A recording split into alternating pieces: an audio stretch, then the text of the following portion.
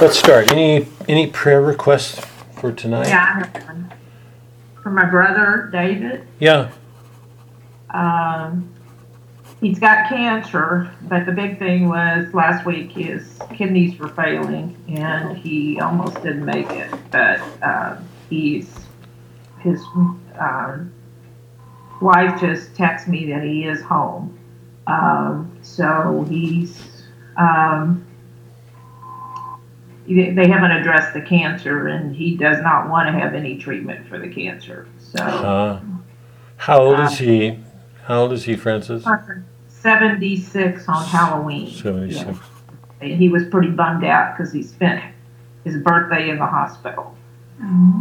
God. If that would help him spend the next year in his house, tell him to be happy. God. God. I'd give up any Halloween to... Yeah. Well, yeah, he was... So, but we went down to... Fred and I went down to see him because my sister-in-law had said we needed to come down, and we went down, and he was in pretty bad... When we saw him at his house, he looked horrible. Oh, wow. Wow. She got him to the hospital. Did she say colon cancer? In just in the nick of time on the kidneys, and they got his kidneys functioning again. And, the cancer is where? We think it's in the prostate, the lungs, and possibly lungs. Wow. Wow. So, wow. And he's the one that his husband died of COVID. That we were praying for that one time. He actually died of COVID. So that just happened. So, Boy. Anyway, just remember him in prayers. Yeah, we will. I'm glad you asked. His name's David. Yeah, I got it. Boy, things are closing in. You know, a year and a half ago, COVID was an abstraction. Mm-hmm. It's at the door. It's in our kitchens, and when it's just here. Boy. It's a strange world because the political disorders are so deep and so threatening. Sure. It's as it really. I mean, really, it's like enemies are at the door. When there are times when I pick up, I don't look at the news anymore. I mean, my homepage has been Fox. I don't trust the other networks, but I don't even look at that. When I do pass through it to go to other things like the weather or sports or something, I'm just struck at the headlines because it reminds me of South American cultures, that the way the judicial system is working, the way judges are working, all of it just reminds me of a culture that's become corrupted. Its roots. It's the sort of thing we've been hearing, about cities or countries in South America. But it was other countries. Now it's us. It just, the corruption is so present, so pervasive, and add COVID to that. It's an awful situation. It's an awful time for us. Okay. In the name of the Father, Son, Holy Spirit. The readings this morning, Doc, were the love of... First one was from Revelation. Yeah. We saw the numbers, sorry. The angels coming down and instructed not to harm anything until the people who'd been saved had their mark on their forehead.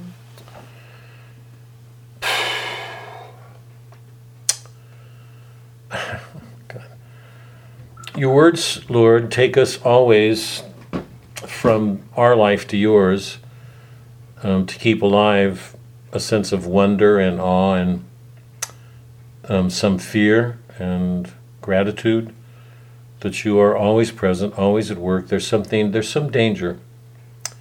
All of your words that in Revelations this morning that some will be marked, that the chosen people have a certain number. I'm not sure we're supposed to read that as being fixed, but certainly symbolic. And all the other nations that you've called together You have a plan. Everything you do protects our free will. We can lose it all. We're not Calvinists. We don't believe that things are just inevitable and the choices we make don't matter. You trust us with a free will, even at the risk of damnation. Is there any other way to show the great honor you show us, the great trust you place in us? I ask a special grace for all of us, particularly those involved in this here, because people are going out on a limb to read these things and take the time they do. Let all that we read strengthen us in our faith, give us the courage to do things that aren't easy. We live in a culture in which a great value is placed on being proper, not offending, doing things in the right way. The disciples didn't do that. They offended everywhere, and so did you. Give us the courage to speak up, not be afraid, to not do things seeking approval or hiding. Give us the courage to step out. We know if we do, even if we go to a cross, we're in your arms, as you were in your Father's when you died. It's an awful age, horrible age. It's a time for saints. We can't let sainthood wait on our having the world the way we want. As a matter of fact, it's closer to truth to say that our sainthood comes from being in a world that is very different from what we want. Strengthen us to take seriously your call to all of us to use the things that we've been given here. And I say that for myself especially, because doing this stuff with all of you guys is a gift to me, a strength to me. It means I have to take this stuff seriously too. So strengthen us in our efforts, help us to live all that we're learning. I ask a special blessing for those that we carry in our hearts, those with medical issues or wounds or struggles, personal struggles, in their faith, particularly. And I ask a special blessing on Francis's brother David. Surround him with your protection, but more importantly, pierce his heart, pierce it with your grace. Whatever pain, whatever struggle in the midst of these, let it be a part of whatever pain he suffers medically. But let it be a grace. Help him to open to it and find in that grace a reaffirmation of his life and his faith, a trust in you. Whatever his difficulties, whatever his failures, that it be a moment of genuinely turning his life over to you, if this is his end times. Be with him, and particularly be with those who love him, who can't do much for him medically right now. And I ask that Francis's heart be quieted. Let this be an occasion for her growing closer to you as well. We offer these prayers to you, Christ our Lord. Amen. Okay, 4 quartets, Bert Norton. A couple of important things to just keep in mind when we do Eliot. One is, because I've repeated it now a number of times, that he's speaking to a non-Christian audience. He knows that. C.S. Lewis, Chesterton knew it in Orthodoxy. They have entered a rationalistic world that was set in motion in the 19th century with the power that scientific discoveries had on so many people, the way it influences the way they thought, their minds. Why turn to a God when you seem to have a greater control over nature because of sciences? So the great turn that took place in the 19th century had a real effect on everybody. But there was a small group of men and women Chesterton, C.S. Lewis, others, Charles Williams, who had keen enough minds to be able to see through what was going on with most of the people. C.S. Lewis T.S. Eliot came a little bit later, but he belongs to that same modern tradition of men who are apologists, who are defending Christianity at a time when it's under attack. So they're speaking to non-Christian, non-believers, skeptics, agnostics, disbelievers, and knowing that if they were to use the word Christ or bring Christ into their arguments, they'd lose an audience. Because most people would say, believe in Christ, take him as your savior, you're saved, and it's a very intellectual age. We value our intellects. So for somebody to just say, take Christ as your savior and everything's done, would be unthinkable, an embarrassment for lots of people. Because it wouldn't address one of the things they value most, which is their mind. Because what science has shown us, if nothing else, is that the mind is an extraordinary power. It can understand things, it can penetrate the secrets of nature, it can exercise some control over nature. And what was begun with science clearly hasn't finished. We've only seen the beginning of it. And if that's the case, why in the world would anybody turn to God? So these men saw that there was something wrong, that even with everything that science could do or everything that science could prove, there was something it didn't see. And these men, the response on the part of these men wasn't just believe in Christ. What they did was draw on their natural gifts of reason to show that within nature itself there are these sources of rationality, that we have so much to learn from nature and our own temporal world before we turn to God.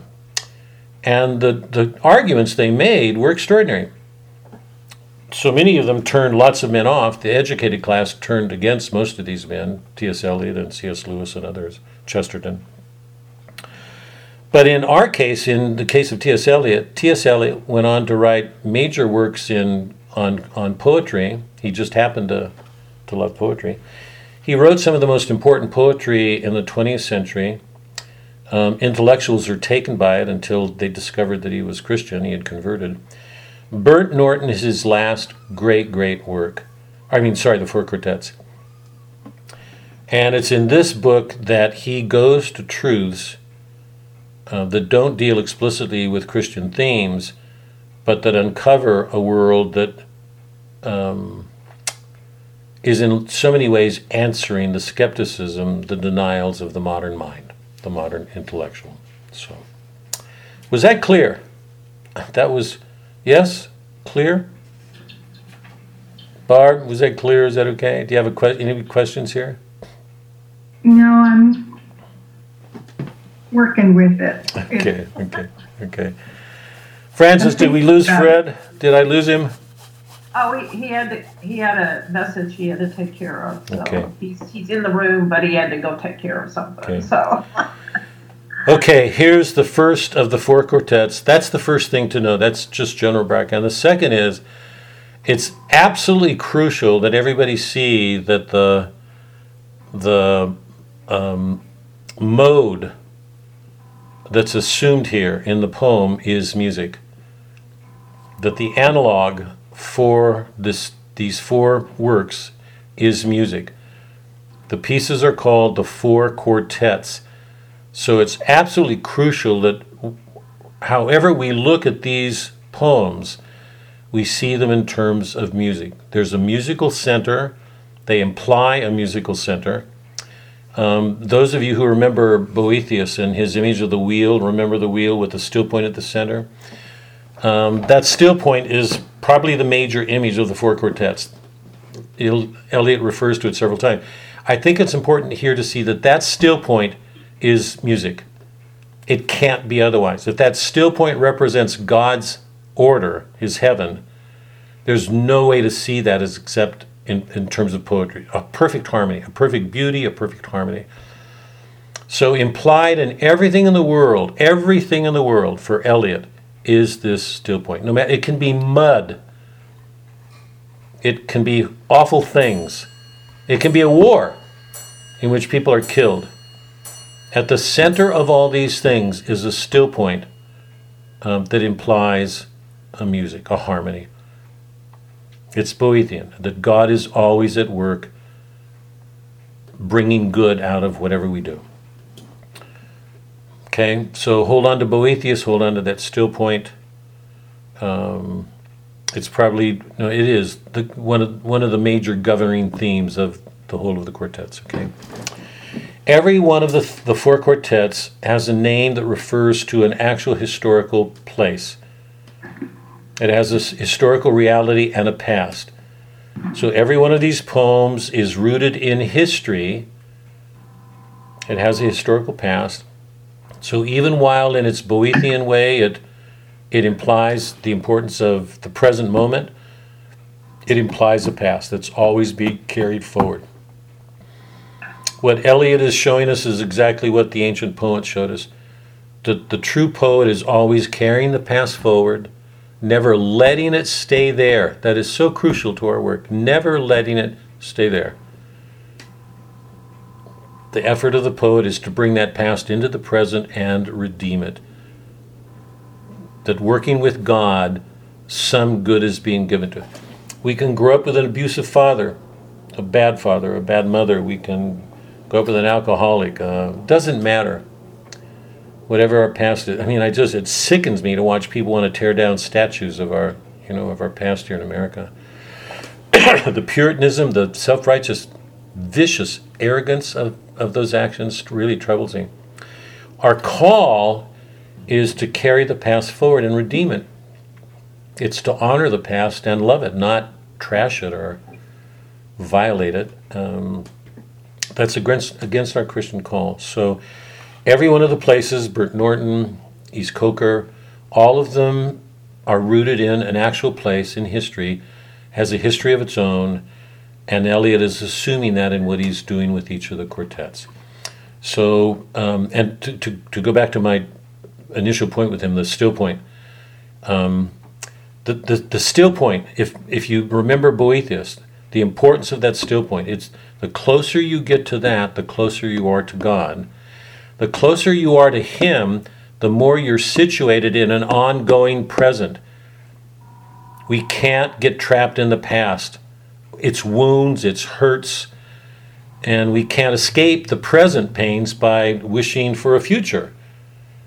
The place in which we are meant to carry on our work is this present moment. Now.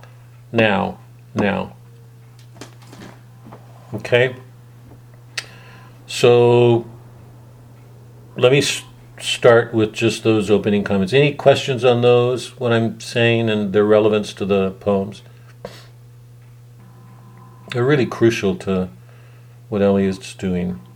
So the musical center, the still point, the bearing the burdens of the past and bringing them into the present, and transforming them in poetry, in love. To bring what we do into harmony with God, with God's poetry, if I can put it that way. Okay. And I hope by that you know that I'm just not talking about poetry the way most people do it. I'm saying that there's nothing that Christ did, or the Father, or the Spirit, that isn't in poetry, because it's got to express a perfect harmony and music and order, a beauty, a purpose. Okay. Bert Norton was written in 1936, the first of the quartets. And notice how he will announce one of the major themes of the quartets in the opening lines. Time present and time past are both perhaps present in time future, and time future contained in time past. If all time is eternally present, all time is unredeemable. If there's nothing more than what we have in time, then we can't be redeemed. It will require something from outside of time entering time. If all time is eternally present, all time is unredeemable. What might have been is an abstraction remaining a perpetual possibility only in a world of speculation. It's a world of pure thought. It's not reality. It's not existing things. It's a world of abstractions, thoughts. What might have been and what has been point to one end, which is always present. And now there are these images that take us back to the garden, because you know from the beginning that it's one of the major tropes of the lyric poem, the garden. That lost Eden that all of us long for. It's in our memories. All of us carry it, this longing for something we've lost that we want to recover again. Footfalls echo in the memory down the passage which we did not take, towards the door we never opened into the rose garden. My words echo thus in your mind, but to what purpose? Disturbing the dust on a bowl of rose leaves? I do not know. Other echoes inhabit the garden. Shall we follow? Quick, said the bird, find them, find them. Round the corner, through the first gate, into our first world. Shall we follow the deception of the thrush into our first world? There they were, dignified, invisible, moving without pressure over the dead leaves and the autumn heat, through the vibrant air, and the bird called in response to the unheard music hidden in the shrubbery, and the unseen eye-beam crossed, for the roses had the look of flowers that are looked at. There they were as our guests, accepted and accepting. So we moved, and they, in a formal pattern, along the empty alley into the box circle to look down into the drained pool. Dry the pool, dry concrete, brown-edged, and the pool was filled with water out of sunlight, and the lotus rose quietly, quietly. The surface glittered out of heart of light, and they were behind us, reflected in the pool. Then a cloud passed, and the pool was empty. Go, said the bird, for the leaves were full of children, hidden excitedly, containing laughter. Go, go, go, said the bird. Humankind cannot bear very much reality. Time past and time future, what might have been and what has been, point to one end, which is always present. It's just impossible to miss the overlay between our world and our attempt to have Eden. Suburbia is America's attempt to make Eden real here, and we all know that in some ways it's fraught with failures. We can't recover the garden that way. We can't build it. We can't manufacture it. But the drained pool is an image of that lost world, but it's dry. It's empty. And one of the beautiful lines, just to hold on to, remember, the bird called in response to the unheard music hidden in the shrubbery, and the unseen eye-beam crossed, for the roses had the look of flowers that are looked at. Whatever you think about the garden, as Eliot is trying to capture it, to help us have an image of it, of something that we've lost, everything that existed then is not as it exists now. Because we know that we live in a world that's dichotomized. We divided it. Subject, object, I, they, he, she. We tend to objectify other people, make them objects of our mind, and we've lost that sense of oneness or union with them. But in the garden, that was not so. Everything in the garden had intentionality. You couldn't look at a rose without feeling the rose was being looked at. Is that clear? It's like the rose has a life of its own, that there's a beholding that share, or a communion would be maybe a better word, between the self of the rose and the self of the person. There was only a beholding, a sharing, and we've lost that. And one of the things I've been arguing since we began together is the poets are the ones very often who attempt to recover that sense of beholding. Remember the scene in Faulkner's The Bear, when Ike and the bear looked at each other. The bear was not a trophy to Ike. Remember, he gave up the gun and the compass and the watch. And the bear didn't run away. Just for a moment, the two beholding. So it's not a predator and and a prey, a hunter and a hunted. It's a boy and a bear beholding each other, just for a moment. So they have something special that the hunters didn't have. And it was only because of the teaching that Sam Fathers did that I could have that experience. So Eliot is showing these people looking into the pool with images behind them that suggest the Garden, Eden, and a way of living that's been lost. And remember, time past and time future, what might have been and what has been point to one end, which is always present. We tend to live in what might have been, if I had only done this, or if I only do this in the future, or I'm sorry I did this, or I regret that I did that. Shame, guilt, fantasizing. We are asked to live fully in the present with whatever crosses or burdens they bear. Because remember that one of the central lines of the opening of Burnt Norton, "Go, go, go," said the bird. "Humankind cannot bear very much reality." So that's the opening of the four quartets. Let me stop and we'll go to Chesterton. Any responses, any comments to the opening of Burnt Norton? Good, you go. I'm so glad. Well, you may not be. No, I always am. It does not matter. God, I'm always, whatever the questions, God. All right. So it's not really a question, but we're talking about not living in the present. But surely most of us live in the present at some point. I mean, not that we do it every day, all day, but when you talked about the rose of true appreciation of God's creation, isn't that what he says is lost? Don't we do that? I mean, is it completely lost, or don't we do it sometimes? Aren't we capable of it at times? You're absolutely right, Barbara. I think the harder thing is just in terms of the opening. If we stay with the opening, if we just stay with the light, because there are going to be some painful passages all the way through. There's going to be some King Lear-like passages.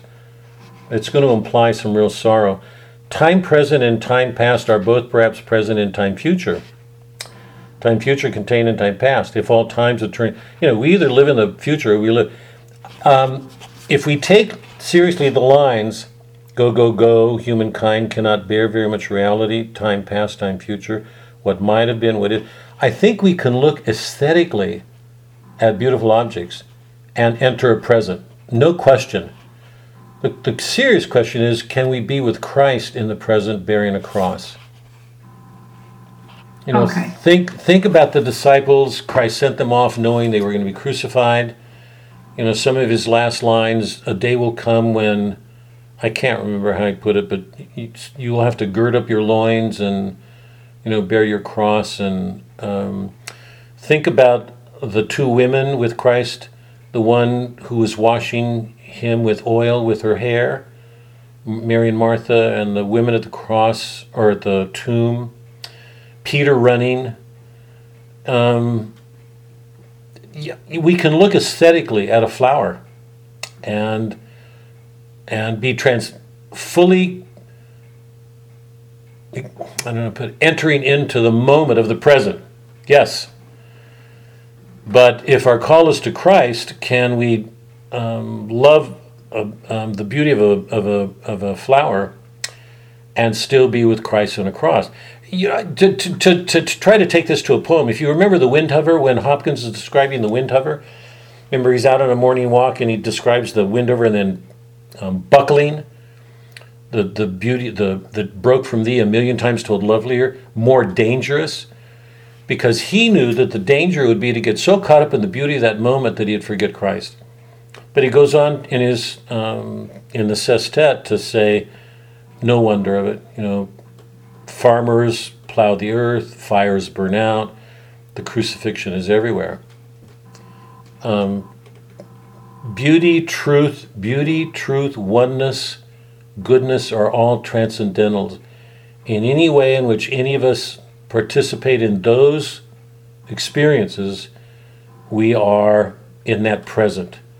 So yeah, we can, but I think the weight of this is time present, time past, that so often our mind is in what happened or what did happen, or grief or sorrows or regrets or dreams or wishes, but living now with God, doing His will. I just think that's hard, I think, for all of us. Maybe I'm speaking too much for myself on this one. Well, that's a side of what you were talking about that I wasn't catching, so I'm good. Yeah, because what he's doing is pretty. Time present, time past are both perhaps present and time future. There's a reference point to the past. There's a reference point to the future. If all time is eternally present, because they're always going to a past or future, all time is unredeemable. We'll never get out of it. My words echo thus in your mind. We're taken back to an image that reminds them of the rose garden. So we're going back to the past, but it's very much in the present. We get an image of people looking into the pool in our time, but they're carrying a past with them. They get images of our parents, but we're looking a dry pool, dry concrete, brown edge. The pool was filled with water out of sunlight. And they were behind us, reflected in the pool. Then a cloud passed and the pool was empty. We have these moments of clarity or assurance of the longing for that world we lost.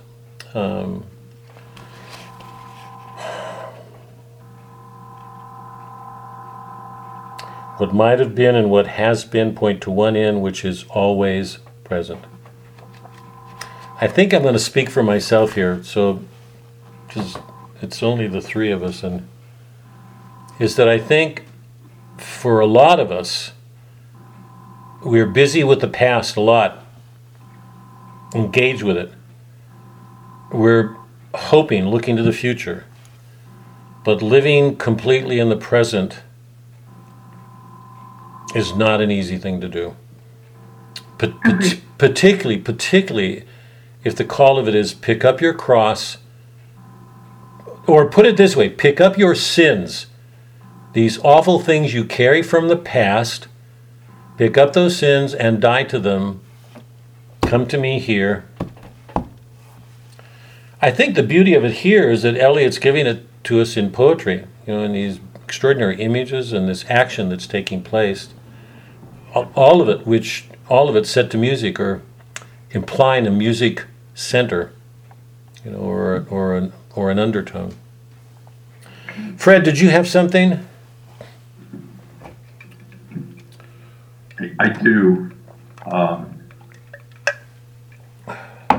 Correct me if I'm wrong, but what I got out of this first part of the reading, even when we did it the time before, was it reminds me of what I see as an ongoing conflict that we deal with every day. I've gone on walks in nature, and you try to put everything aside while you walk. Whether it's a walk in the park, or the Grand Canyon, whatever it might be, and there's a communion there that you try to reach out for, that whether it's the wind blowing, the trees rustling, the birds flying. You're looking down in the Grand Canyon and there's birds flying, and you're trying to capture that moment as something truly incredible. Mm-hmm. And then all of a sudden there's something going on in your subconscious, and it says, yeah, that's beautiful, but you got a lot of work to do when you get back. Or you're thinking, man, I got this deadline coming up in the future, next week or something. Yeah. And it just ruins the moment.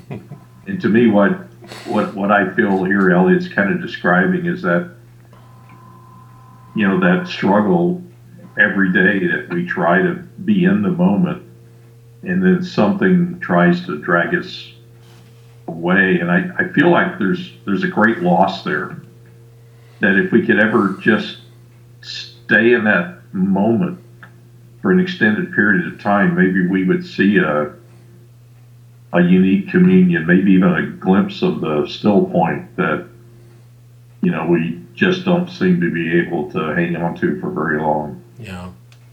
But I don't know if that's really what he's getting at or not, or if that's just me making stuff up.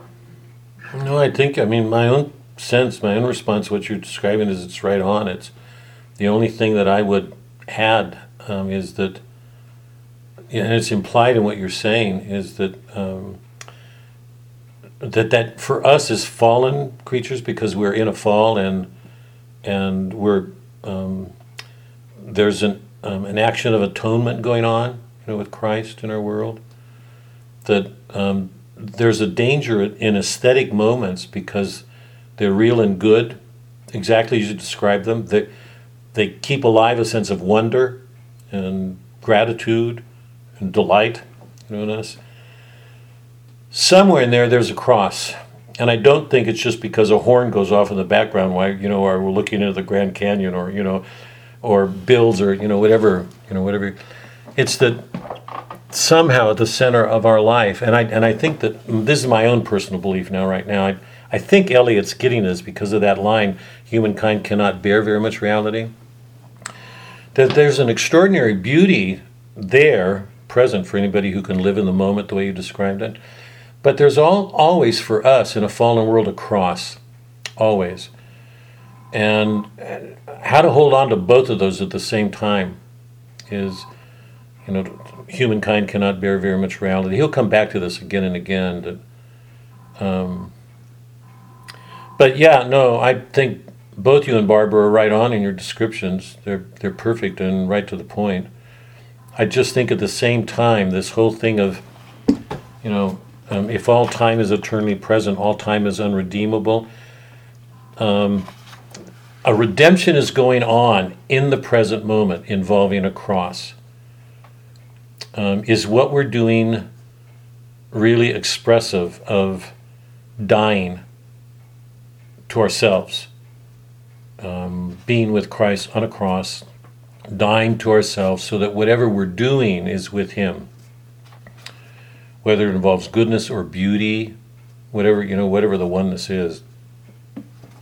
I think that's, this is sort of amazing because all the comments you guys are making are taking us right to the center of the quartets. Yeah. Well, to me, I see Chesterton kind of kicking in here too, because he talks about the sense of, don't lose the sense of a miracle. And I guess, you can be walking in a field of sunflowers and you notice that they're completely open and facing the sun. And it's like, it's a miracle, And I won't bring the Fibonacci numbers in and out, and you think to yourself, man, if only I could open up like that to God and just give myself up wholly and completely. And it's humbling. It truly is humbling. Yes. But to me, that's what Chesterton's kind of talking about too, is that if you can't keep that sense of miracle, that no, the sun doesn't come up every day, it's just that God decided to let the sun come up one more day. It's a whole different way of looking at things. Yeah, you don't take it for granted. Yeah. Okay, let's go to, I want to offer a couple of thoughts to get to Chesterton. Do this quickly because they're a far distant from Chesterton, but let me offer them anyway. It's a way of trying to pull a lot of the work that we've done together. This may seem a stretch, and I'm wondering if I should do that now that we're dealing with Eliot and what he just gave us in the Burnt Norton. In Plato's Republic, remember, ages ago when we first talked about it, the book begins with a group of people surrounding Socrates and asking him to define justice, say what justice is. There are two brothers who play a major role in what happens from that point on through the whole of the Republic. And you know from my treatment of it that I place the Republic with the Iliad and the Odyssey and Genesis and Exodus, that it's one of the founding works of Western civilization. It is the natural backbone to the works of Revelation. It goes with the Iliad and the Odyssey. And it actually grew out of the Iliad and Odyssey, is my belief. He couldn't have done what he did without Homer. In that work, in the opening, one of the brothers, Thrasymachus, takes the position that justice is the stronger over the weaker. Whatever the majority is, if a man's a tyrant and he has an army and he determines that something is just, that's just. So justice is the stronger over the weaker. The modern term for that by people in law school would be conventional law, man-made law, that men make up laws. So it's a convention, it's man-made. But the stronger will determine to. By the way, this is so much at the heart of the critical race theory, because there are people in law school who maintain that one of the problems in America is that the laws have been written by white privilege. They're all corrupt. They reflect a majority of power. So all they're doing in one sense is illustrating Plato's thesis. Thrasymachus says justice is the stronger over the weaker. Whatever the stronger determines just will be just. Okay? His brother, who is inherently a little bit more questioning and humbler, says that it isn't, and he makes an argument, and finally Socrates has to straighten out. And what Socrates does over the course of probably half of that book is show that there's an order to the soul, that there's a rational faculty. We've all seen it. You've seen me put it on the board with a circle with the three subcircles inside. That the soul has two faculties, a rational faculty and an appetitive faculty. Just hold on, two circles. A rational faculty on top, an appetitive faculty on the bottom. That constitutes that circle. But the lower circle consists of two faculties, the appetitive. The appetitive consists of what Plato and the Greeks would have called thumos, or anger. It's the appetites, the desires directed towards transcendent goods, beauty, truth, goodness, oneness, transcendent truths that you grasp with the mind. The lower appetites are those appetites directed towards bodily pleasures, food, drink, sex, material goods, all those things that are perishable. This is basic to Boethius, so he knew it by heart. Is everybody clear in that? Socrates says, and he gives evidence to support it, there are these two faculties, the rational and the appetitive. The appetitive is divided into two, the upper desires that long for eternal or transcendent goods, and the lower appetites directed towards physical bodily things. He said the proper ordering of the soul, what makes the soul good or just, is the ability of the rational to rule the appetitive, the lower appetites directed towards physical goods, through that middle element, thumos, the desires for transcendent goods.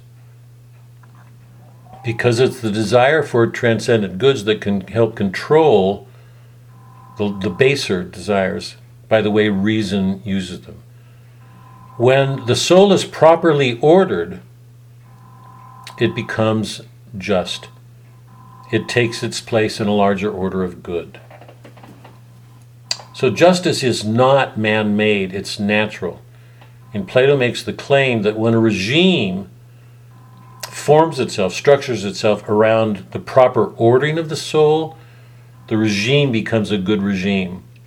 When it doesn't, and it lets the middle or the lower appetites take over, and reason serves them, then a regime becomes oppressive, tyrannical. It becomes an oligarchy or a tyranny or... Is everybody following? Is this... I don't have diagrams, and you know how much I depend on those, but is everybody following? So Socrates went on in that dialogue to say one of the most important things that goes on for any person or any regime is education, because it's important that a person be educated to order his own soul.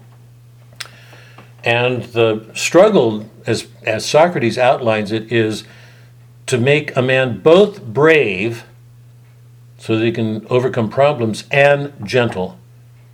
If he goes to either extreme, he'll become disordered, he'll become unjust. So if in the education you focus too much on the physical developments, you'll produce a jock, a mindless brute. What Eliot and C.S. Lewis called a trousered ape. A trousered ape. A dressed up. You can be a woman. A dressed up, find another word besides ape. Or, at the other extreme, a man can become effeminate. He can become too soft. So the two things were to help man get on a playing field where he would learn courage, but he would also be given music so he could learn gentleness. But if either extreme took over, he would either become physically violent or effeminate, too soft. The difficulty facing education was to bring both of those things together. And Chesterton is playing on that, and Chesterton is saying very explicitly, it's not a balance. You're not bringing those things. You have to be able to go to both of those. What Christ did was take it even farther. Because he had to be brave enough to go to a cross, to die to himself, to pay for our sins, and say, we're not going to undo our sins. None of us will undo our sins unless we die. That's from him. If we don't die, we still leave sins uncovered.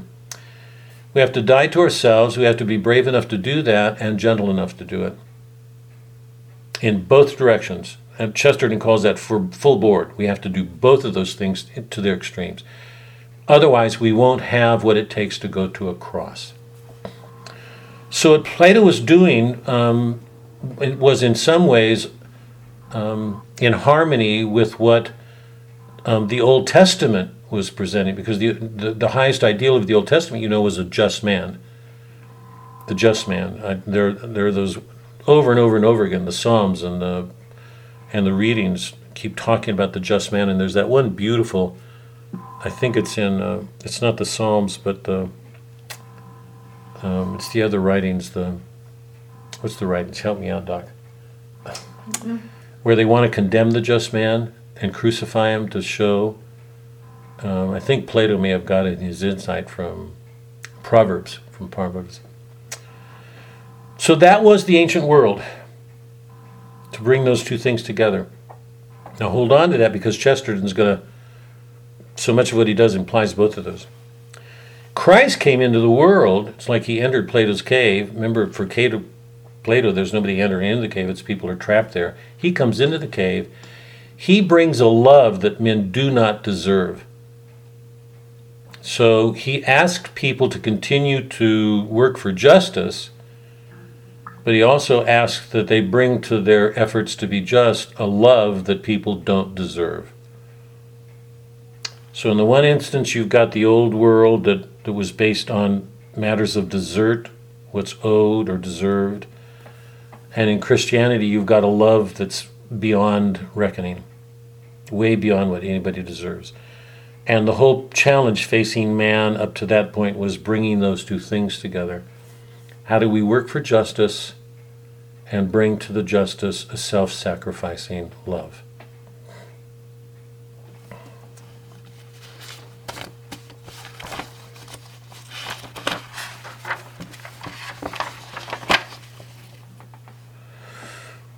In chapter 6 in Chesterton's, well, let me stop. Is that...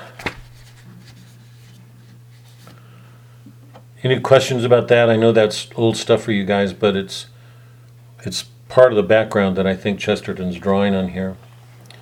In chapter 6, called Paradoxes of Christianity, in his own way, he's not going back to philosophy, he's a journalist, but what he's doing is showing the tremendous sources of rationality in nature itself, that if we just look around us at what's going on, we see that there are these extraordinary resources, and everywhere around he's finding that people use their reason in ways that show they're blind to them.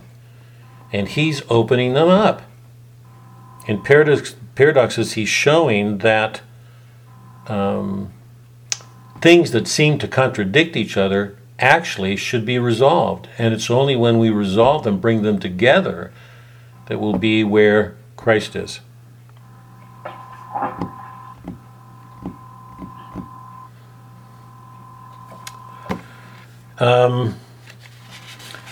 I don't want to go over Paradoxes again unless somebody wants to go back or has any questions about them. I'll take one because to me it's one of the, I think it's one of the best. Remember, he says that one of the problems with the collapse of Christendom is that what used to be united to form a whole, all of the Christian virtues, faith, hope, and charity, once Christendom cracked, once the shipwreck took place, the virtues were separated out and they go about doing harm. So that modesty was meant to be a correction for arrogance.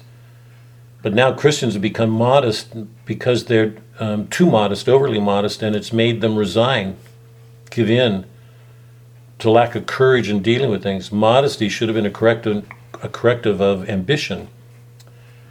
It should sit next to, it should accompany convictions. People should go out and have convictions and stand up for them, but they should bring a spirit of humility to what they do. Separate those things and you've got problems. You got a person being too modest and not doing anything, or arrogant and knocking people over. He gives the example of courage. Pagans declared that virtue was in a balance. Christianity declared it was a conflict. The collision of the two passions apparently opposite. Of course, they were not really inconsistent, but they were such that it was hard to hold simultaneously. Let us follow for a moment the clue of the martyr and the suicide. Take the case of courage. No qualities ever so much addled the brains and tangled the definitions of merely rational sages. Courage is almost a contradiction in term. It means a strong desire to live, taking the form of a readiness to die. He that will lose his life, the same will save it. It is not a piece of mysticism for saints and heroes. It's a piece of everyday advice for sailors and mountaineers. This paradox is the whole principle of courage, even of quite earthly or quite brutal courage. A man cut off by the sea may save his life if he will risk it on the precipice. He can only get away from death by continually stepping within an inch of his life. He must not merely cling to life, for then he will be a coward, and he will not escape. He must not merely wait for death, for then he will be a suicide.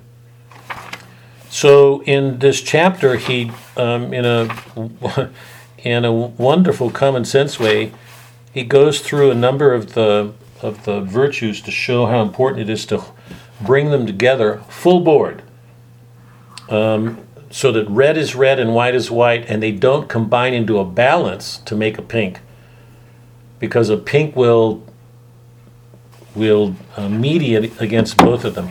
He gave that wonderful example, I think it's in this chapter, of the lion and the sheep. Do you remember? When the lion lies down with the lion becomes lamb-like. That's Tolstoy. It's a criticism of Tolstoy, who brought that sort of spiritual pacifism to his writing. But that's brutal annexation, imperialism on the part of the lamb. That is simply the lamb absorbing the lion instead of the lion eating the lamb. That's part of the problem, I think, with socialism. I mean, he'll get to that directly, shortly. But in wanting to make everything nice, you actually undermine the harsher virtues. Christ was severe. Often severe, very severe.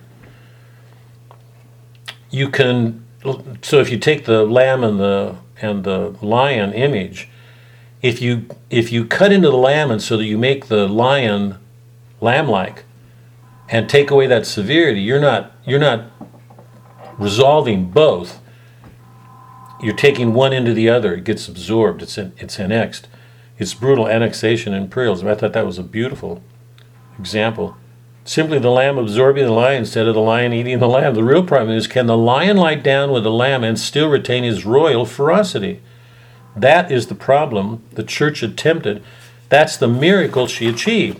So you've got St. Francis on the one hand and St. Joan, a warrior, on the other. If you take away, and particularly in our age, because nobody in our age likes anger. They think anger's bad. You take St. Joan away and we're going to have a country of pacifists. The government's going to become totalitarian. When that happens, the government being government, it will take over. The problem is, how do you hold on to both? Do we have I'm sorry, Mark is not here. Do we have a pope who has the courage to take a stand and not move, and the gentleness in spirit with which to do that? Because if we go off either side, the cost will be great. That'll be true for the pope, it'll be true for the bishops, it'll be true for the priests, it'll be true for us. And we are supposed to be priest, prophet, kings. So he's just using common sense to show that the church has done something amazing in what it did, even though at this point he is not yet converted. Let me stop here. I want to turn to the eternal revolution. Any comments to this point? I want to see if we can't get through eternal revolution and start romance of orthodoxy.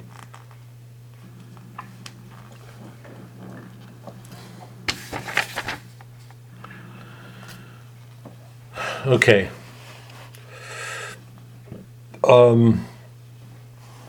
Chapter 7, Eternal Revolution.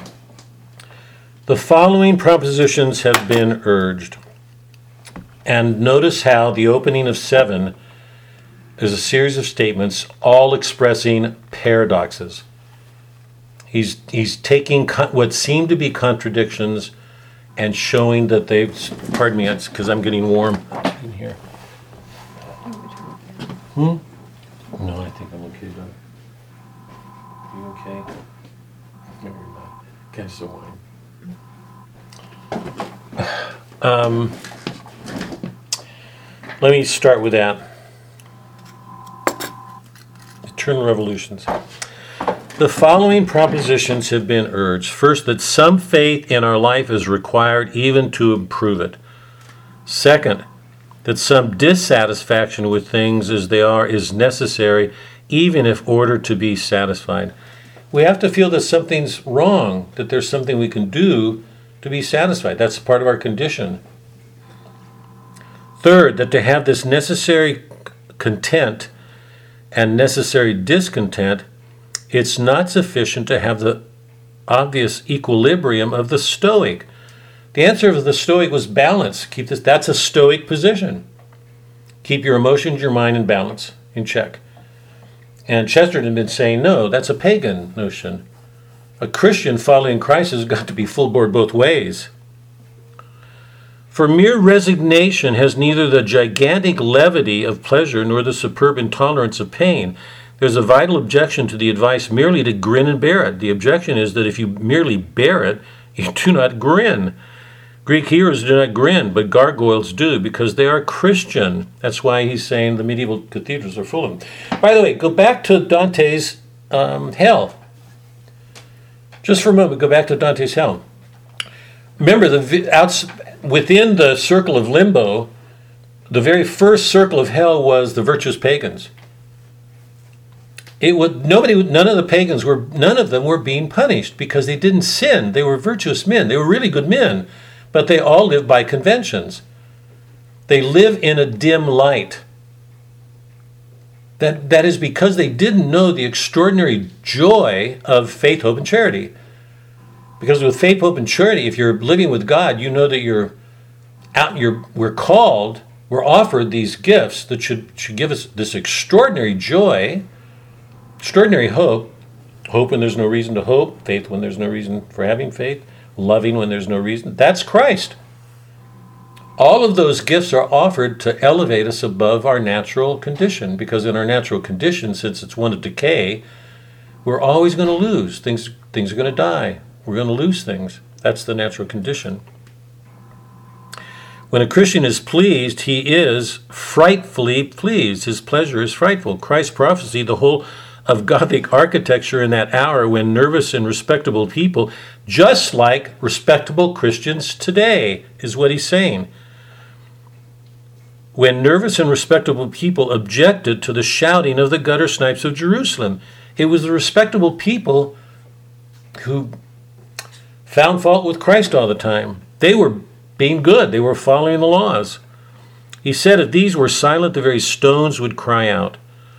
Under the impulse of his spirit arose like a clamorous chorus the facades of the medieval cathedrals thronged with shouting faces and open mouths. The prophecy has fulfilled itself. The very stones cry out. So, he says, if these things be conceded, the arguments that he made in the paradoxes, we may take up where we left off, he said, dealing with the old man, what he calls the old, that is the natural man. All of us in our natural condition. Remember, according to the natural, this is Chesterton, the natural man has all these gifts. There's an awful lot we can do with our natural powers. Some satisfaction is needed even to make things better. But what do we mean by making things better? That's the question now we're faced in the eternal revolution. What do you do to make things better? Now at this point, I'm gonna do. I hope this works. I don't know, because I'm really sorry Mark's not here. I know Chesterton's not easy for most of us, but the question he's asking here is, how do we make things better? And he says we can't do a number of things. And when he lists them, what he's doing is taking on all those modern philosophies that hold themselves up as answering all our problems.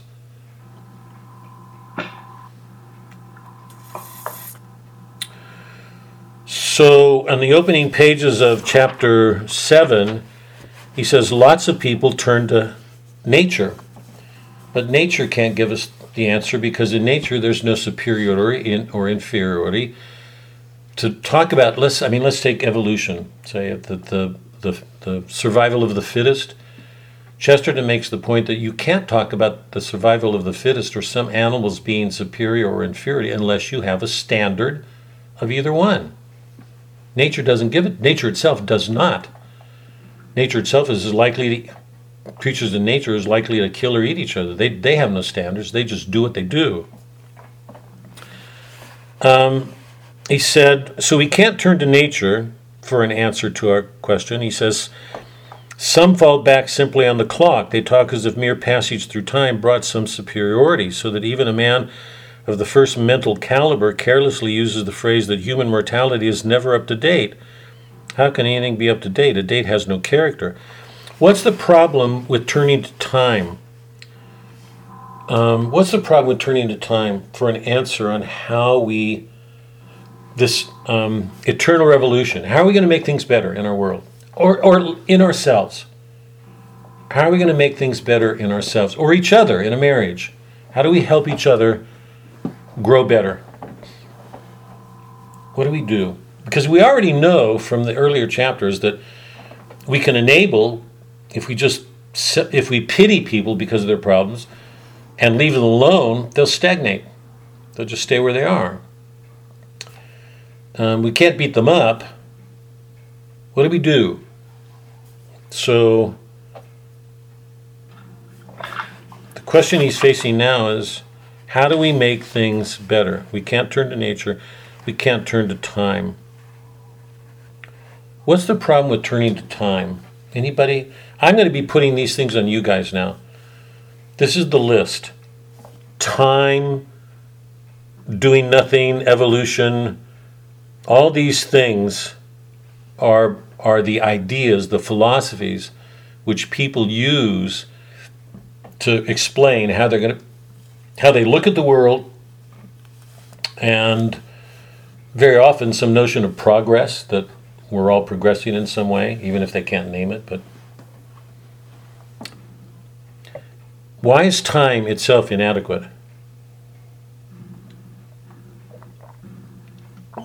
Anybody try to make sense of this? Barbara. Well, the only thing that comes to my mind is that time doesn't change an objective moral standard. Our world seems to think it does, but if we are true to not only what we've been taught from Christ, but from what is deep within us that says things are right or wrong, the time doesn't matter. It doesn't fix it. It doesn't make it less egregious to kill somebody or to hurt somebody or Right. to say something bad about somebody. So time is not a remedy. Yeah, good for you. Yeah, it's not going to be more true on Thursday than it was on Monday when it happened, or, another. Fred, do you have a thought on this? I'm just going to run through this list and ask you guys, or Francis, if you have a thought on why time can't give it to us. I don't think I could have said it any better. Yeah, I thought it was a good answer. Yeah.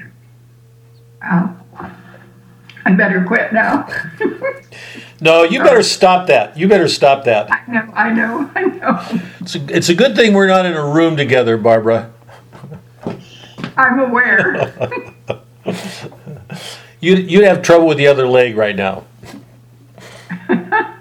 Francis, you have any thoughts? Anything to add, or? That was good. Yeah. I did too.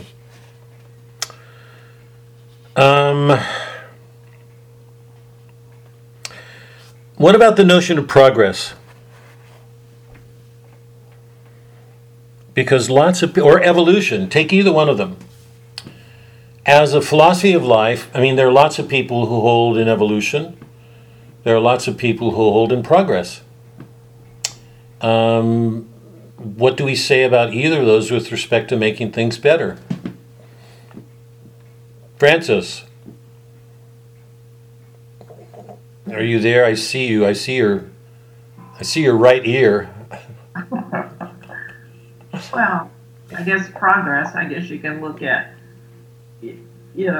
have we really, with all the modern technology and everything, have we, with progressing like that, have we really lost so much other things, like with especially right now with what's going on, and like even with doing this, we've lost that human contact with people. We've progressed in the sense of technology and things like that, but we've lost that touch, that personal being with people and everything. So sometimes progress is good, sometimes it is not, and it's not the answer to fix our problems. Yeah. Fred, you have anything to add? Thought to that? No, I think that's good. You can look at progress and say, okay, well, we've progressed a lot over the years. We can just kill more people more quickly than we could before, but it's still the wrong thing to do. Yeah. And they're all relative. They're constantly changing.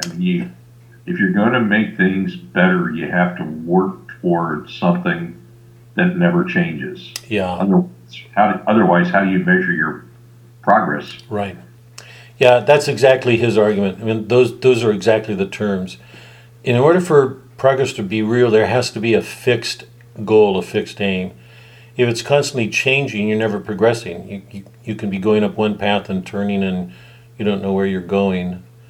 So, and very often, as we know over history, the ideal of progress does change. Francis said it. It's constantly changing, and so. By the way, this is this. Sorry, go ahead. I think that's why you like the Apostles' Creed. Yeah. That's what I was going to say right now. I hope everybody's clear on what's happening, because there's only one thing fixed, as Chesterton defined. He didn't say this, but but he does say that for real change to take place, there has to be a dogma, a fixed end. Because if it keeps changing, it's like a target. If the target keeps changing, what are you hitting? Where are you going? What are you aiming at? So the ideal of progress has to be fixed, because if it keeps changing, people will change and they'll never get anywhere.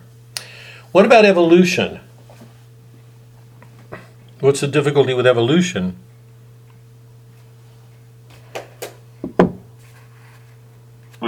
When you say evolution, you're defining natural evolution? Well, however you want to do it, Fred. Take the popular notion of evolution or the scientific notion, whichever one. I'm just trying to distinguish evolution from progress. I mean, so I look at evolution. In my mind, I guess there's a natural evolution that occurs in the world, and that evolution, once again, isn't tied to anything that is truly absolute. In fact, it lends itself, if you don't have that, it's actually the antagonist in the sense that as you try to encompass or get your arms around what has evolved over time, you can become very distracted. You can become oriented in the wrong direction unless you have that fundamental truth that is never changing. So right. All of these things, to me, time, evolution, progress, they all have the same fundamental problem, and that's that they aren't measurable to this, in a sense of becoming closer to where you need to be if you don't have something guiding you in the right direction. Yeah. If things are always changing, to what do you direct yourself? He says, this is halfway through. I mean, we don't have the same page number, so I'm sorry for that. But he said, this, therefore, is our first requirement about the ideal towards which progress is directed. It must be fixed. A strict rule is not only necessary for ruling, it's also necessary for rebelling. If you don't have a reason for rebelling, why would you rebel? There has to be something important enough to give your life to. The following page from that quote I just read, he says, thus we may say that a permanent ideal is as necessary to the innovator as to the conservative. I think I probably passed that thing on the post. I loved it. Maybe not. Maybe I hope I can get it.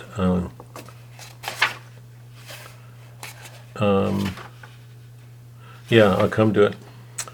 He says, thus we may say that a permanent ideal is as necessary to the innovator as to the conservative. It is necessary whether we wish the king's order to be promptly executed or whether we only wish the king to be promptly executed. The guillotine has many sins, but to do it justice, there is nothing evolutionary about it. The favorite evolutionary argument finds its best answer in the axe. The evolutionist says, where do you draw the line? How does he know? I mean, if things are evolving and it's a blind process, how can you even talk about it? You can't understand it. You may pretend that you do and you don't. Where do you draw the line? The revolutionist answers, I draw it here, exactly between your head and your body. Oh, God. I mean, since that's why God has to be the still point, right? I mean, if you look at, we used it before. You look at a wheel turning, and you look at the center of that wheel, and that position has to be fixed. It has to be still. Otherwise, the whole concept of a wheel fails. Right. Because you're not going to be able to control the cart because the rotation of the wheel is going to be constantly changing. Right. God is constantly changing. We have no chance. Right. Right. There must be at any given moment an abstract right or wrong. If any blow is to be struck, there must be something eternal if there is to be anything sudden. Therefore, for all intelligible human purposes, for altering things or for keeping things as they are, for founding a system forever, as in China, or for altering it every month in the early French Revolution. It's equally necessary that the vision should be a fixed vision. That's our first requirement. It's clear that no political activity can be encouraged by saying that progress is natural and inevitable. That's not a reason for being active, but rather a reason for being lazy. If it's inevitable, why do anything? That's indirectly a criticism of Calvin. If you're already saved, what's there to bother about? What he's arguing is at the heart of Catholicism in this notion of romance and adventure. There's a danger. We could lose something like the fairy tales at any moment with bad choices.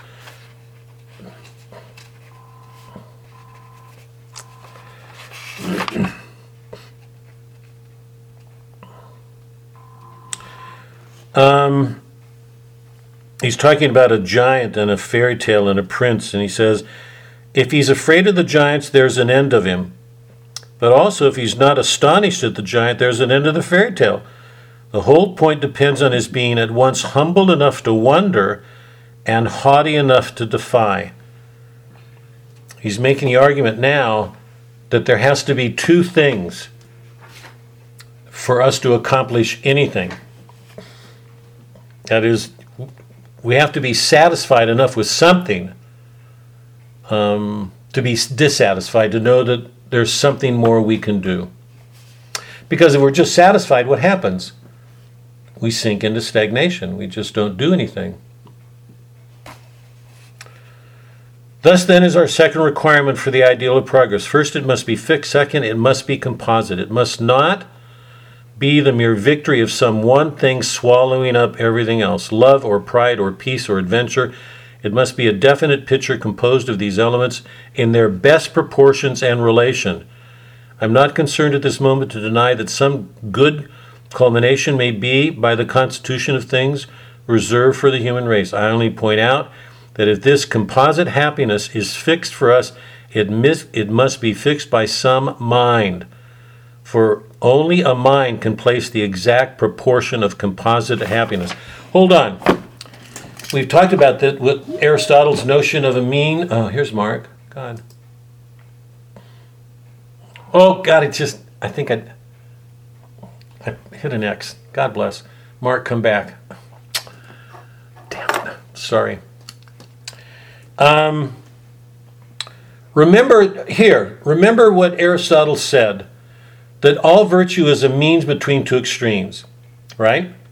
So, and let me go back to that for a minute because it's a really good example, I'd say. Courage is the virtue we call on when we're facing a danger, right? The rash man will face it rashly at an extreme. And the courageous man will face it the way Chesterton talked about it. He will put his life willing to put his life at risk in order to save it. Right? Now, how does the rash man view the virtuous man? The man who does what he should do. How does the rash man view the virtuous man? Mark, your camera's not on. I see your. I'm glad you're here, by the way, and I hope you can hear. I'm sorry I'm late. I left work. I'm eating, so that's why my camera's on. No, good. I'm just glad to see you. I've actually mentioned you a couple of times because we've been dealing with Chesterton and going over points that I know you'd enjoy. Mm-hmm. How does the rash man view the virtuous man? How does the coward view the virtuous man, the courageous man? Let's take the rash man first. That's right, Doc. How does the rash man view the courageous man? Wait a minute. Let's see, where are we? Isn't he going to look at him as a coward? He doesn't understand virtue. How does the cowardly man look at the courageous man? Is he going to see him as being rash? Because he's cowardly. It's only the virtuous man who knows the difference between the two. It's Christ would have known. A virtuous Thomas More would have known. Now, my point of bringing this up is this. It is the proportion between those extremes and the mean the same for every human being? No, it's not. There's some people who are more inclined to be brave. There's some people who are more inclined to be something else. To find that proportion is going to vary for every person. If a parent's raising kids and they're all different, the problem of helping one kid to be brave is not going to be the same as it is for another kid, right? Kids are different. Some kids are shyer. Some kids are more naturally courteous, less ready to confront. Or so the task of helping the kids to be virtuous can't be easy. What Chesterton is saying here is what's at issue is this proportion. It is not a balance. That's what it was for the Stoic. I only point out this composite happiness is fixed for us.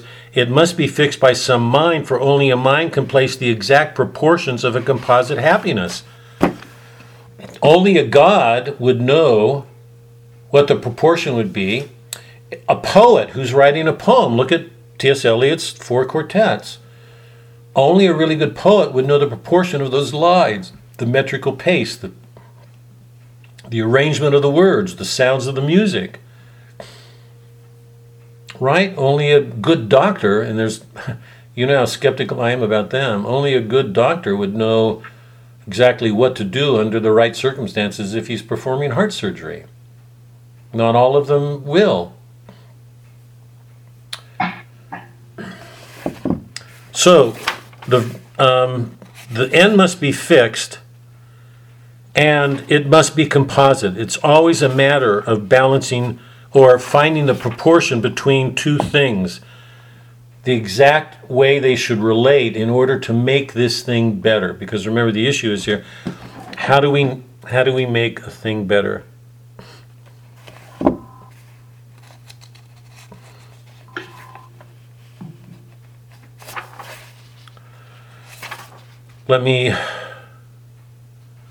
He adds the third thing that's needed. He says there are 3 things. First, to make something better. First, there must be an ideal or a goal that's fixed. If you're living in a house, the rules have to be fixed. There has to be a fixed goal. Charity or courtesy has to be a standard, let's say. Courage or whatever, It must be composite. It has to be an ideal fixed by the mind because it's a combination of putting things in their proportion, the way they should relate to each other. It has to bring 2 things together at once. Somebody must be humble enough to wonder and haughty enough, proud enough to defy. He has to be humble enough to wonder about, I think about kids today, particularly in a classroom. This is not a small thing for me, as you could imagine. How do you teach a kid to be humble enough in a classroom to wonder? Teacher raises a problem about race theory. You want him to be humble enough to wonder, to question, and have enough conviction to stand up and answer something. If you lose either one of those, you're going to lose. You're not going to make things better. You're going to make them worse. If he just stands in wonder and doesn't do anything, it's lost. If he just defies without a spirit of humility, he's just going to create a violence. How do you bring both things together to make things better?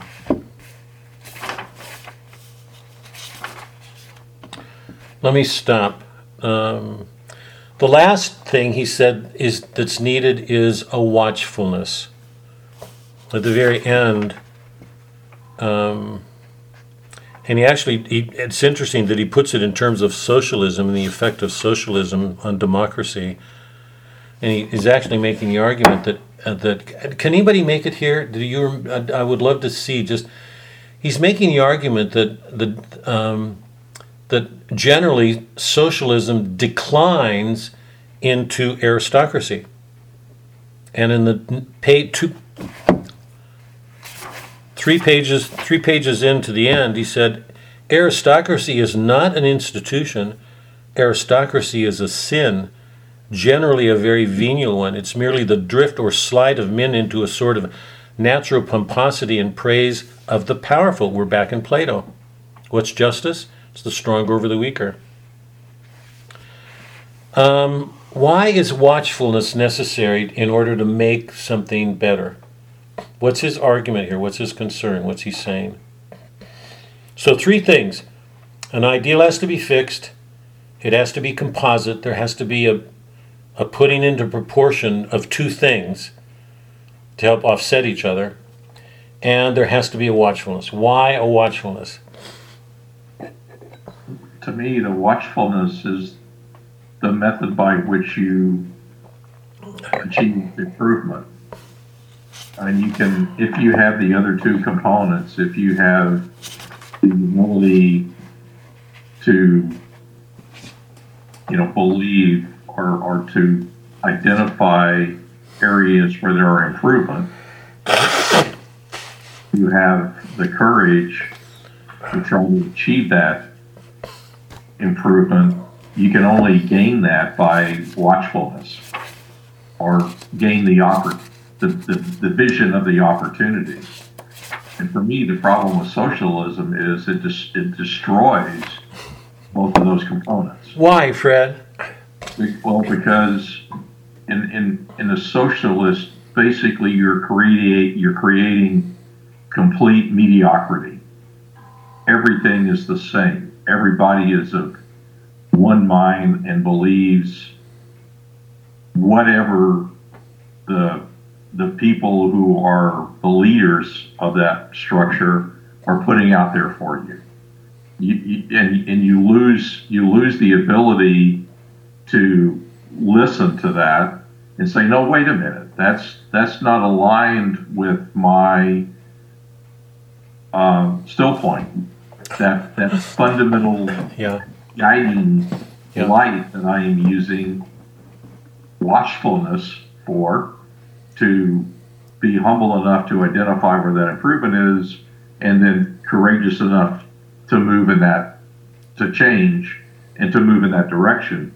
And socialism destroys that whole construct. And that's why it leads to aristocracy. And that's exactly why the leadership that is focused on achieving socialism is trying to do. Because, you look out over history, and every single occasion where socialism eventually occurs, there is ultimately an aristocracy that's pulling all of the puppet strings. Right. Eventually, and that group eventually gets to the point where it can't make improvements. It no longer has the ability to do that, and nothing can ever change that outside of revolution. Yeah. By the way, I'm so glad you said that, because you're right. There's one thing I want to add, but I want to get anybody else in here. But just on that point, I want to be clear. I want everybody to be clear on this. Chesterton's using the word aristocracy, but he's doing it humorously, like he does so many other things. He means it because it's real, but you could substitute for aristocracy controllers or conditioners, those who are in the know. They're the ones who know. Because every socialism rests on a group of people who think they're the ones who know what should govern everybody else, so you follow them. So I want to be really clear here. Chesterton's being facetious, but by aristocracy he means that group of people who think they're better than other people and who can tell everybody what they're to do to have this socialistic country. That's the first thing. The second is, all aristocracies fail. Fred implied it, but I want to make sure we get there. Because within that aristocracy, because there are people, most people are proud and arrogant, they think they have the answers. What's going to happen among those aristocrats, those controllers? They're going to argue among themselves. There's going to be power plays. And at some point, that aristocracy is going to decline into a tyranny. Dictatorship. Right. So even though because he's partly trying, that one of his loves is tradition and democracy, that he's aware of the modern world and these tendencies that move towards these easier ways of doing things. The political system that describes that condition is socialism. But he's clear here that the danger for that is an aristocracy. By that he doesn't mean, because aristocracy, strictly meaning in the classical sense, is the rule of the noble, the honorable, those who are the few good ones. So that's what it means classically. Chesterton's use of it is different. What he means by that is a group of people who think they're better than others, who are actually controllers. And the ultimate outcome of that aristocracy over time will be a tyranny, a dictatorship. I had one of, but wait, let me stop. Any other thoughts on why watchfulness is important for any improvement to take place? That's his third condition, to be watchful. There's Chesterton's pretty clear. I think it's actually the opposite of what Mark said, although Fred, but I think Fred's right on. I mean, if you're going to improve things, you have to monitor them. You have to know whether things are getting better or not. You have to be watchful. The church's words, be awake, be vigilant. That's the church. But Chesterton's argument rests on a different assumption. Why do we have to be watchful? What's the opposite of improvement? Decay, yeah. Chesterton. So go ahead. Anybody, go ahead. I'm trying to figure out where you're at in the book, and I'm thinking we're 2 pages from the end of the Eternal Revolution, Mark. 3 pages. Okay, that's what. Okay.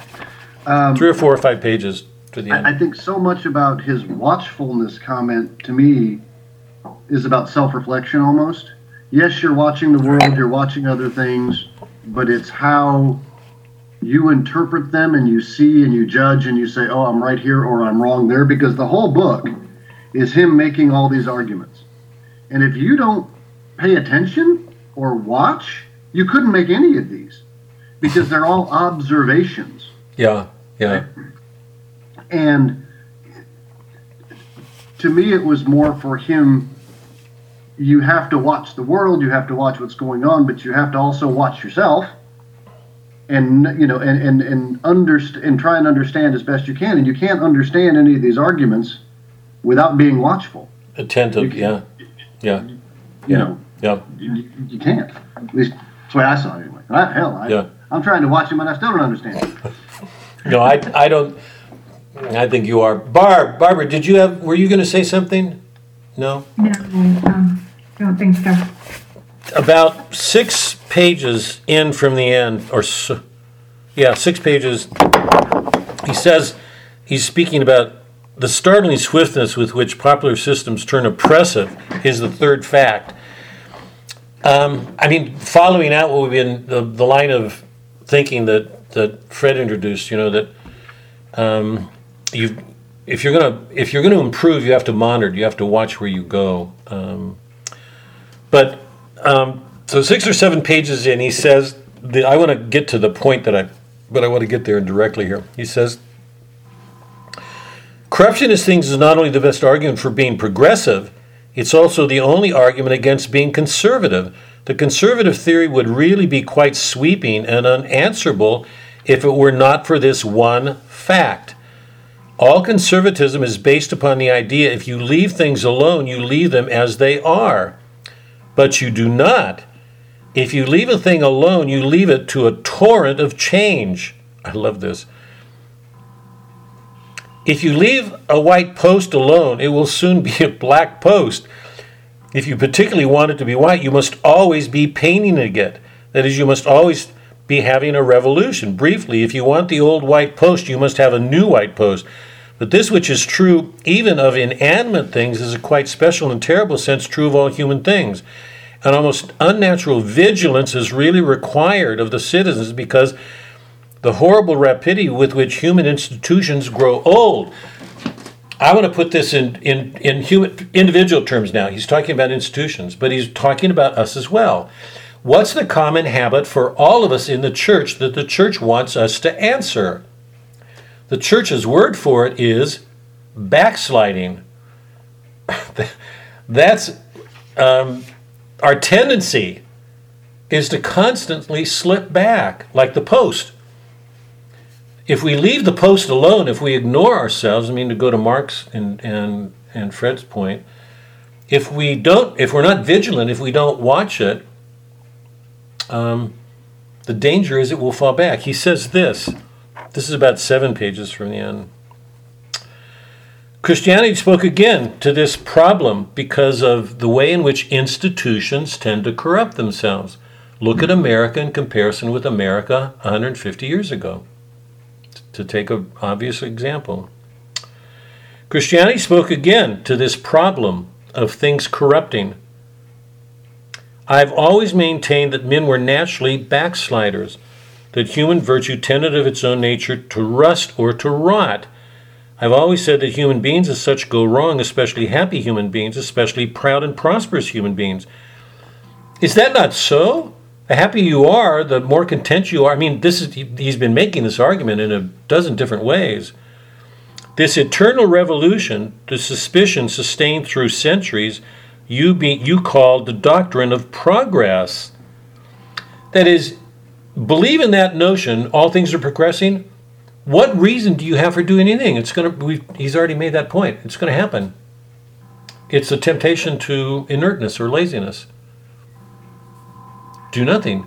The church says be vigilant because it knows if we're left to ourselves or wait because all things are going to progress, which is a modern notion, we're going to fall back.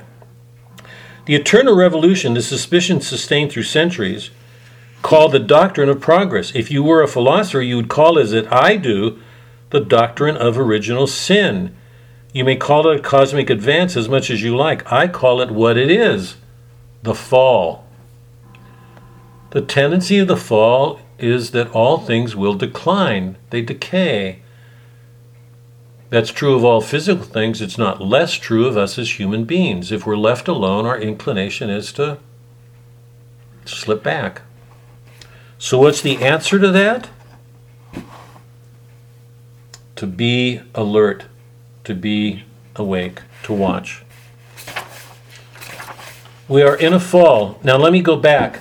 How many people today believing in evolution or progress are going to take those words seriously?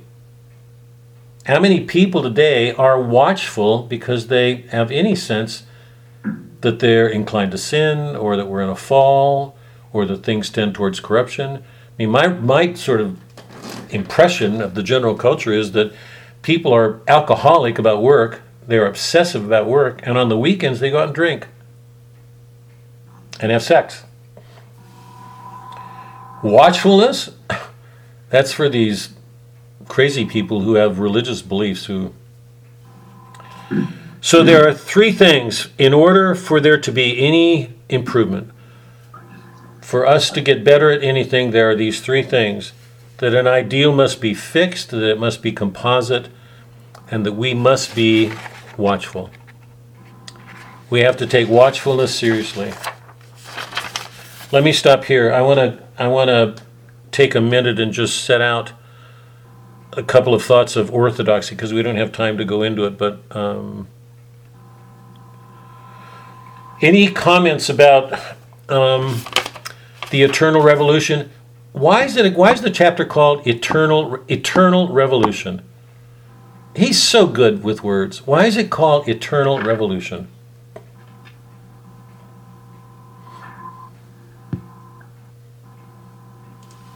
If I remember it, he talks a little bit about, at least earlier in that chapter, about not. Well, you brought it up here about the conservative and the liberal and what it means to be both. But it just, I guess, I had underlined in my book anyway the bottom half of what you just talked about. Okay, and I went up and reread as you were reading it, but it is very much about having to continue to be vigilant and continue to try. Otherwise, you're going to be stagnant. You have to keep at it. Otherwise, you fall into one of those 2 camps. right? If you don't keep moving forward, Yeah, right? yeah, At least that's what yeah, it got for me. yeah. Go ahead, Fred. Did you have a thought? You were going to say something. Why the title it's Eternal Revolution? What Mark just said, but I think two things. Number one is I think whether progression is positive or not depends on whether the one being progressive has that still point, that one thing constant that they're progressing toward. I think it's called the eternal revolution because I think mankind is never going to achieve perfection in this world. And so all we can hope to do is continually get better and closer to what God ultimately wants us to achieve. And if we don't look at it as being eternal, then we are going to backslide. But if we do look at it as eternal, I think we can continue to make progress, continue to get better. We'll continue to maintain that humility because the harder you try, the more you realize what's left for you to do. Yes. And if you maintain the courage to continue, knowing that you're never really going to get there in this world, but this world is not your final destination. Yeah. I can't think of a better thing to call it than eternal revolution. Yeah. Because it's fixed, because it's a fixed point, it means that every point in our life we're constantly changing, or should be, to reach that end. So it's, as Fred described, it's ongoing. It's constantly ongoing. If we give in to all these modern, and it's really interesting. He makes this. I think he makes the point so well in The Romance of Orthodoxy. He describes all these modern thoughts as they present themselves.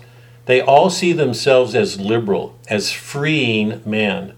All of them present themselves as working in the interest of freedom, of making man more liberal, more free. And Chesterton makes the point that every one of those doctrines presented as a liberal doctrine actually oppresses, imprisons man, takes away his liberties. If you don't have that eternal goal, if you don't have that still point or a God that's unchanging, you'll constantly be giving into things as they change and losing your direction, not getting there, changing your paths. But if the eternal revolution really is it, I mean, I'm just agreeing with Fred that the phrase is a perfect one, because if that goal is fixed, it means our whole life should be a constant series of conversions. We should be constantly getting better. That's our church. Think about how different that is for a Calvinist or a Lutheran. That's why, for Chesterton, one of the reasons he loves Catholicism is because he says it's the only place in which there's any real sense of romance or adventure. There's a danger for us all the time. There's a story going on. As much as some of you, I'm looking at you, Mark, some of you may have trouble with poetry, or, poetry and stories are in some sense it's an affirmation of what's great about us, because all of us are constantly involved in a story. There's something ongoing. It's open-ended. We don't know the end. There's always a drama. We don't know what's going to happen. Take that away because of a belief in necessity or determinism or inevitability, or, you do anything to undercut man's free will, and you undercut romance and adventure. So it's a perfect title, I think, to the chapter. Hey, Bob, when you say fixed point, expound upon that a little bit. Well, Chesterton, it's the word he uses, Mark, several times. He says, here, let me answer it with him and try to add to it, and try to answer your question, because it's a good one. Wait. This, therefore, is our first requirement, about which the ideal towards which progress is directed. It must be fixed. He makes the argument in that whole section of that chapter, that if your ideal of progress keeps shifting, you'll never get anywhere. Because in one moment you'll be heading this way, the next you'll be heading this way. If you think the town should be blue and you paint it blue, and then you change your mind and you think it should be pink, you'll paint it, In order to make any progress, you have to have a fixed target so you can progress towards it. Otherwise, there's no progress possible. So, but it's interesting, throughout most of that, he's just using that as an intellectual notion. It's a fixed point. But clearly he means God. If you take God away, if you take an eternal end away, that's fixed, it is eternal, he's there, then you get lost. You're chasing after gods in different directions and going nowhere. So what you're saying is that the fixed point is God. He doesn't say that, but at some point he makes it clear. That's why he calls it the eternal revolution, that there has to be something that in itself is lasting and fixed. We were using the term, Mark, before you got here, because we started out by reading by the way, Mark, we're going to do the four quartets, Eliot's quartets again. And I was making the point that the still point notion is so important to that whole thing. Boethius, remember, said that he used the image of the circle, and he says the still point is that point that's unmoving. It's fixed, it's not changing. I thought Fred did a beautiful job a while ago. Fred, correct me here, but the point that he was making is that if you take away that fixed point, it's not itself fixed, then the will get lopsided. I mean, it'll just flatten out or curve, or, everything about that will operating depends on that point being there. If it changes, the will gets out of order, and so the fixed point, the still point for Boethius, is an image of that ongoing present, that eternal present. This is from Consolation, the work that we read. That still point is an image of God's present, which is unchanging in eternity. And it's that, the closer you get to that, the closer you get to seeing things the way he did. That was his argument in the Consolation. Chesterton's not referring to Boethius. He doesn't use still point. He's using the term fixed point, because he's taking on the modern world in its own terms. And the major lines of thought that he's taking on are progress, that all things are progressing, or evolution, that all things are moving towards something, we don't know what. And he's saying none of these things are going to help us get better. They all ultimately undermine us. To make any progress at all, we have to have a fixed target, a fixed point.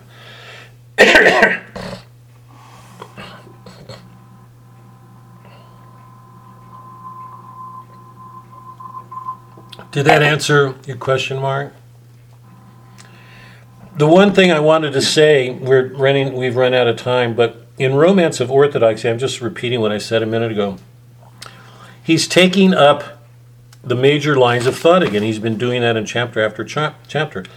Idealism, materialism, progression, moral rhetoric, moralism, monism, pantheism. He spends a lot of time on differences between Buddhism and Christ. Necessity. He takes on Arianism from Arian, the early church theologian who presented the argument that Christ was man. Chesterton. Those will be the subjects of Romance of Orthodoxy, and what he's arguing is that every one of these positions presents itself as being liberal, that its end is to free man. And he's really good at showing every one of those positions has the opposite effect, that it, as a matter of fact, it takes away man's freedom.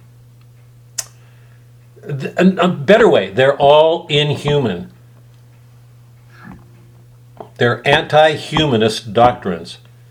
They're not humanist. They present themselves as being very humanist.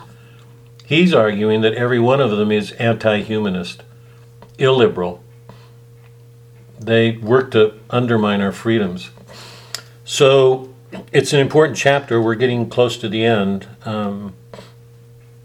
But read book 8 or chapter 8, and we'll see if we can't get through 8 and 9 next week. If we do, we'll finish the book. If we don't, we'll have one more week in which to finish Orthodoxy.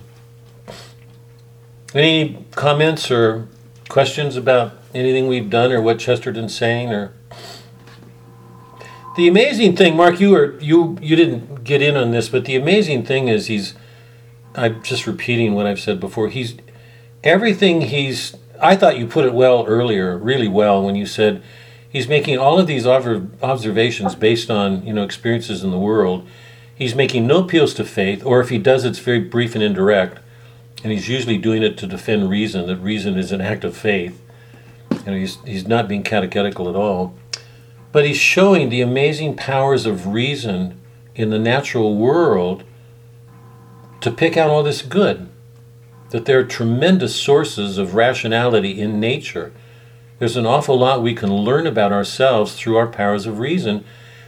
But to do that means cutting through the tangle of all the many ways in which the modern mind uses reason to confuse or leave us with the belief that reason's bad. I mean, it's really interesting that he's taking on Calvin indirectly. He names Calvin a couple of times. But the theories of predestination, necessity, evolution.